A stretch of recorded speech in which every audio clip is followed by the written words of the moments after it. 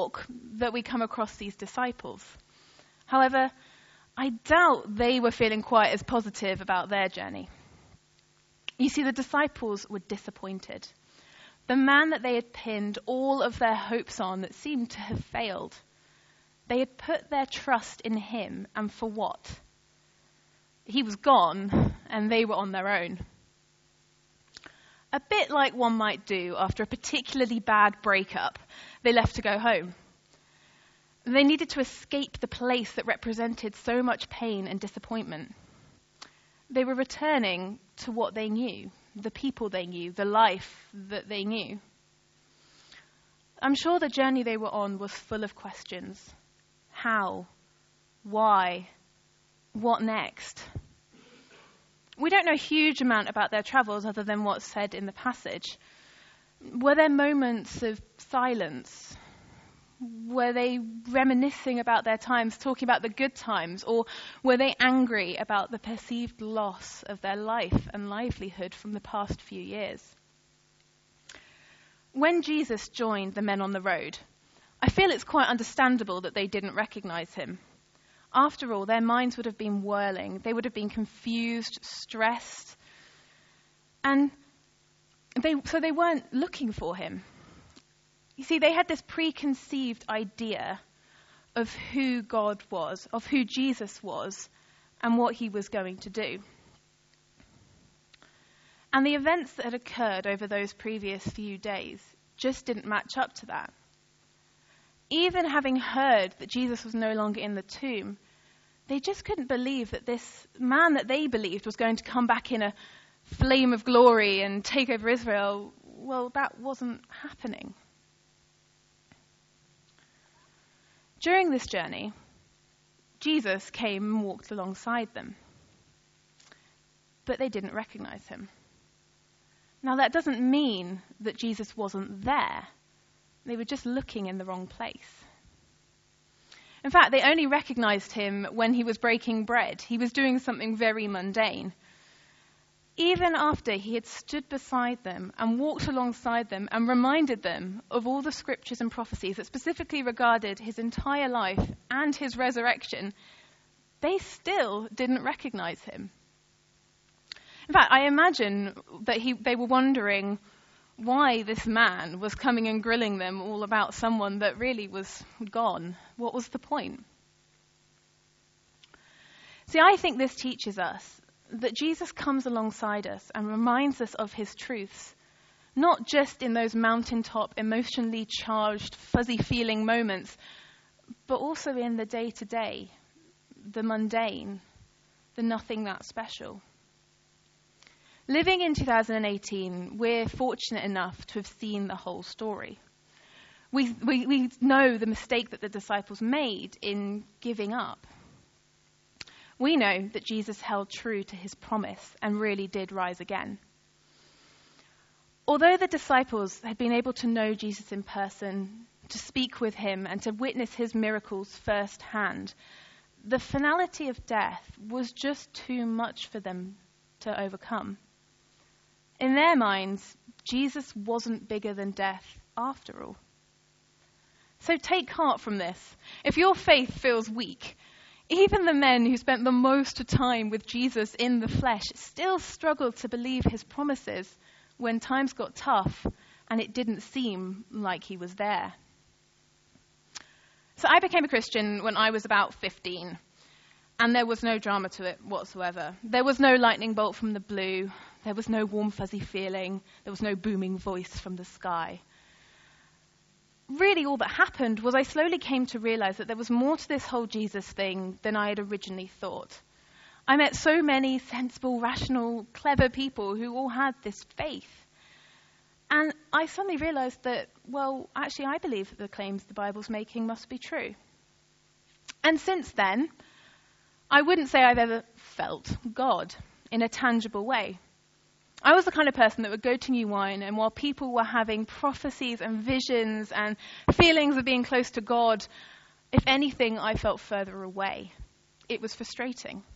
And now, at my university in Birmingham, I go to a fairly charismatic church, and the same happens there. People will be talking about how they were just chatting to God the other day, and it feels like an alien idea to me.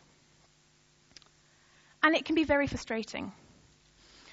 This led many, many times to a crisis of faith. I cannot count the number of times that I have asked and cried out, "Where are you, God? Am I doing something wrong? Is there something wrong with me? Why won't you speak to me?" And I'm sure I'm not alone in this. Most people seem to go through a stage where they feel like God is distant or not there at all. And this can be really hard, especially if it happens at a time where life just isn't going to plan. Now, in these times, I feel like it's really helpful to know how you're wired to refill your spiritual battery, to refill your faith. For me, it's discussing and debating ideas to do with faith and who God is and the truth to do with Christianity. I find that when I'm sharing Jesus with non-Christians, for example, people at my university, I find myself realizing truths about him that in a whole new way. And in a way that I can't always pinpoint just on my own intellect, however nice that would be. It's exciting and helps me to grasp more of the multifaceted nature of God. I also find that I like being in nature. The beauty and magnitude of the created world inspires me and points me towards the Creator that had the power to do all of that and who created me. Focusing on the truths that form the foundation of our faith means that I can avoid some of those feelings that the disciples felt 2,000 years ago. I can remember those promises, know that Jesus fulfilled his promise 2,000 years ago and will fulfill the promises that he's made to us for the future. I won't lie, I still hold things in tension. I would love that in-the-moment connection with Jesus, and I still find it frustrating when that doesn't happen. But the balance is finding the point of striving to know God in a deeper and different way, while appreciating and recognizing the ways that he's already active and present in your life. I love the verse in Hebrews 11, which says, "Faith is the assurance of things hoped for, the conviction of things unseen." It reminds me that if something's right in front of you, it's very easy to have faith. In fact, that's not really faith at all. That's just looking at something. And I find that failing all else, and I've got to this point many, many times, the most useful piece of advice ever given to me is that it's absolutely fine to pray for faith. In fact, it's encouraged. It's a gift given by the Holy Spirit. In Corinthians 12:9 it says, "To one there is given through the Spirit the message of wisdom, to another the message of knowledge by the same Spirit, to another faith by the same Spirit, and to another gifts of healing by that one Spirit." So this means that God wants to give us faith. In fact, he ranks it as highly as things like healing and wisdom that we seem to hold so highly in regard. And it's also not something that he expects for us to just magically conjure up from thin air, as if it's of our doing. So what about you? What does faith look like for you? Are you in a place where faith feels easy? Or does God feel really far away or non-existent? I think in our modern world, it can be really hard to have faith. After all, we have an endless stream of negative news hitting us every day. We see our friends and family hurting. We have hurt done to us. And how do we have faith when that happens? Do you, like the disciples, have a preconceived idea of what God should do or should be, how he should act? You see, God always has a plan. He is always active in our lives. But we might not always see that or understand it or recognize it. In Corinthians 4:18 it says, "While we look not at things which are seen, but at the things which are not seen. For things which are seen are temporal, but the things which are not seen are eternal." How do you look at the things that are not seen? You see, the endless nature of God means that those possibilities are endless. Everybody has been created as individuals, and no two people will have a relationship with Jesus that looks exactly the same as anyone else's.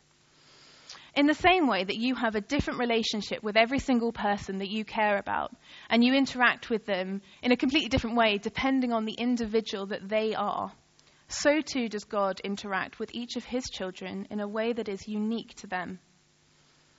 For some people, this might mean receiving pictures, getting that warm, fuzzy feeling, prophesying.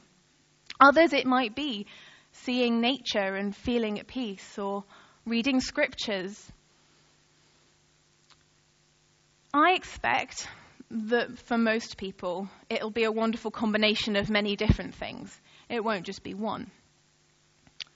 And what I find is most important, and I will be the first to admit I am so unbelievably guilty of doing this, is that we shouldn't compare ourselves with anyone else, to see our faith as lesser than anyone else's, or our value as any more or anyone else's based on how they interact with God or how God interacts with them. You see, the Bible states very categorically that God loves everybody the same. It doesn't matter what we do or don't do, we're still his children, and he couldn't possibly love us more. Our varying ways of connecting with Jesus shouldn't be a barrier between us, something to pitch us up against each other with, but instead show us the many sides of God, and we should celebrate this diversity and variety. Finally, like the disciples on the road to Emmaus, there will be times in our lives where all we want to do is walk away. It's too tough. God feels too far. I don't think he's even there at all. I would really encourage you to explore the ways in which you interact with God and God interacts with you now. Learn how you can reaffirm those truths in your life so that you can fall back on these during harder times. As a way to reflect, I would love it if you were able to, if you went on your own walk. Grab one or two people around you and have a quick walk around the church. Talk about how you have faith in the unseen. In what ways do you feel like God interacts with you and you with him? What truths of God do you need to remember? And what would help you to focus on them? Pray together that you will know him in new and deeper ways, and that your faith will be strengthened through that. Amen. Well, you have your marching orders. You got them from Hattie. So the idea is so everyone stand, if you would stand, and grab a partner or two or three, and have your little own Emmaus walk. Just wander wherever you will around the church. Stay within the church. Don't go down the road. That would be too far. But think about those things that Hattie's been saying, and just chat with each other, just like those disciples did on the Emmaus Road. And when I think we're all exhausted, I'll bring us back in. And in the meantime, Sarah will give us some background music.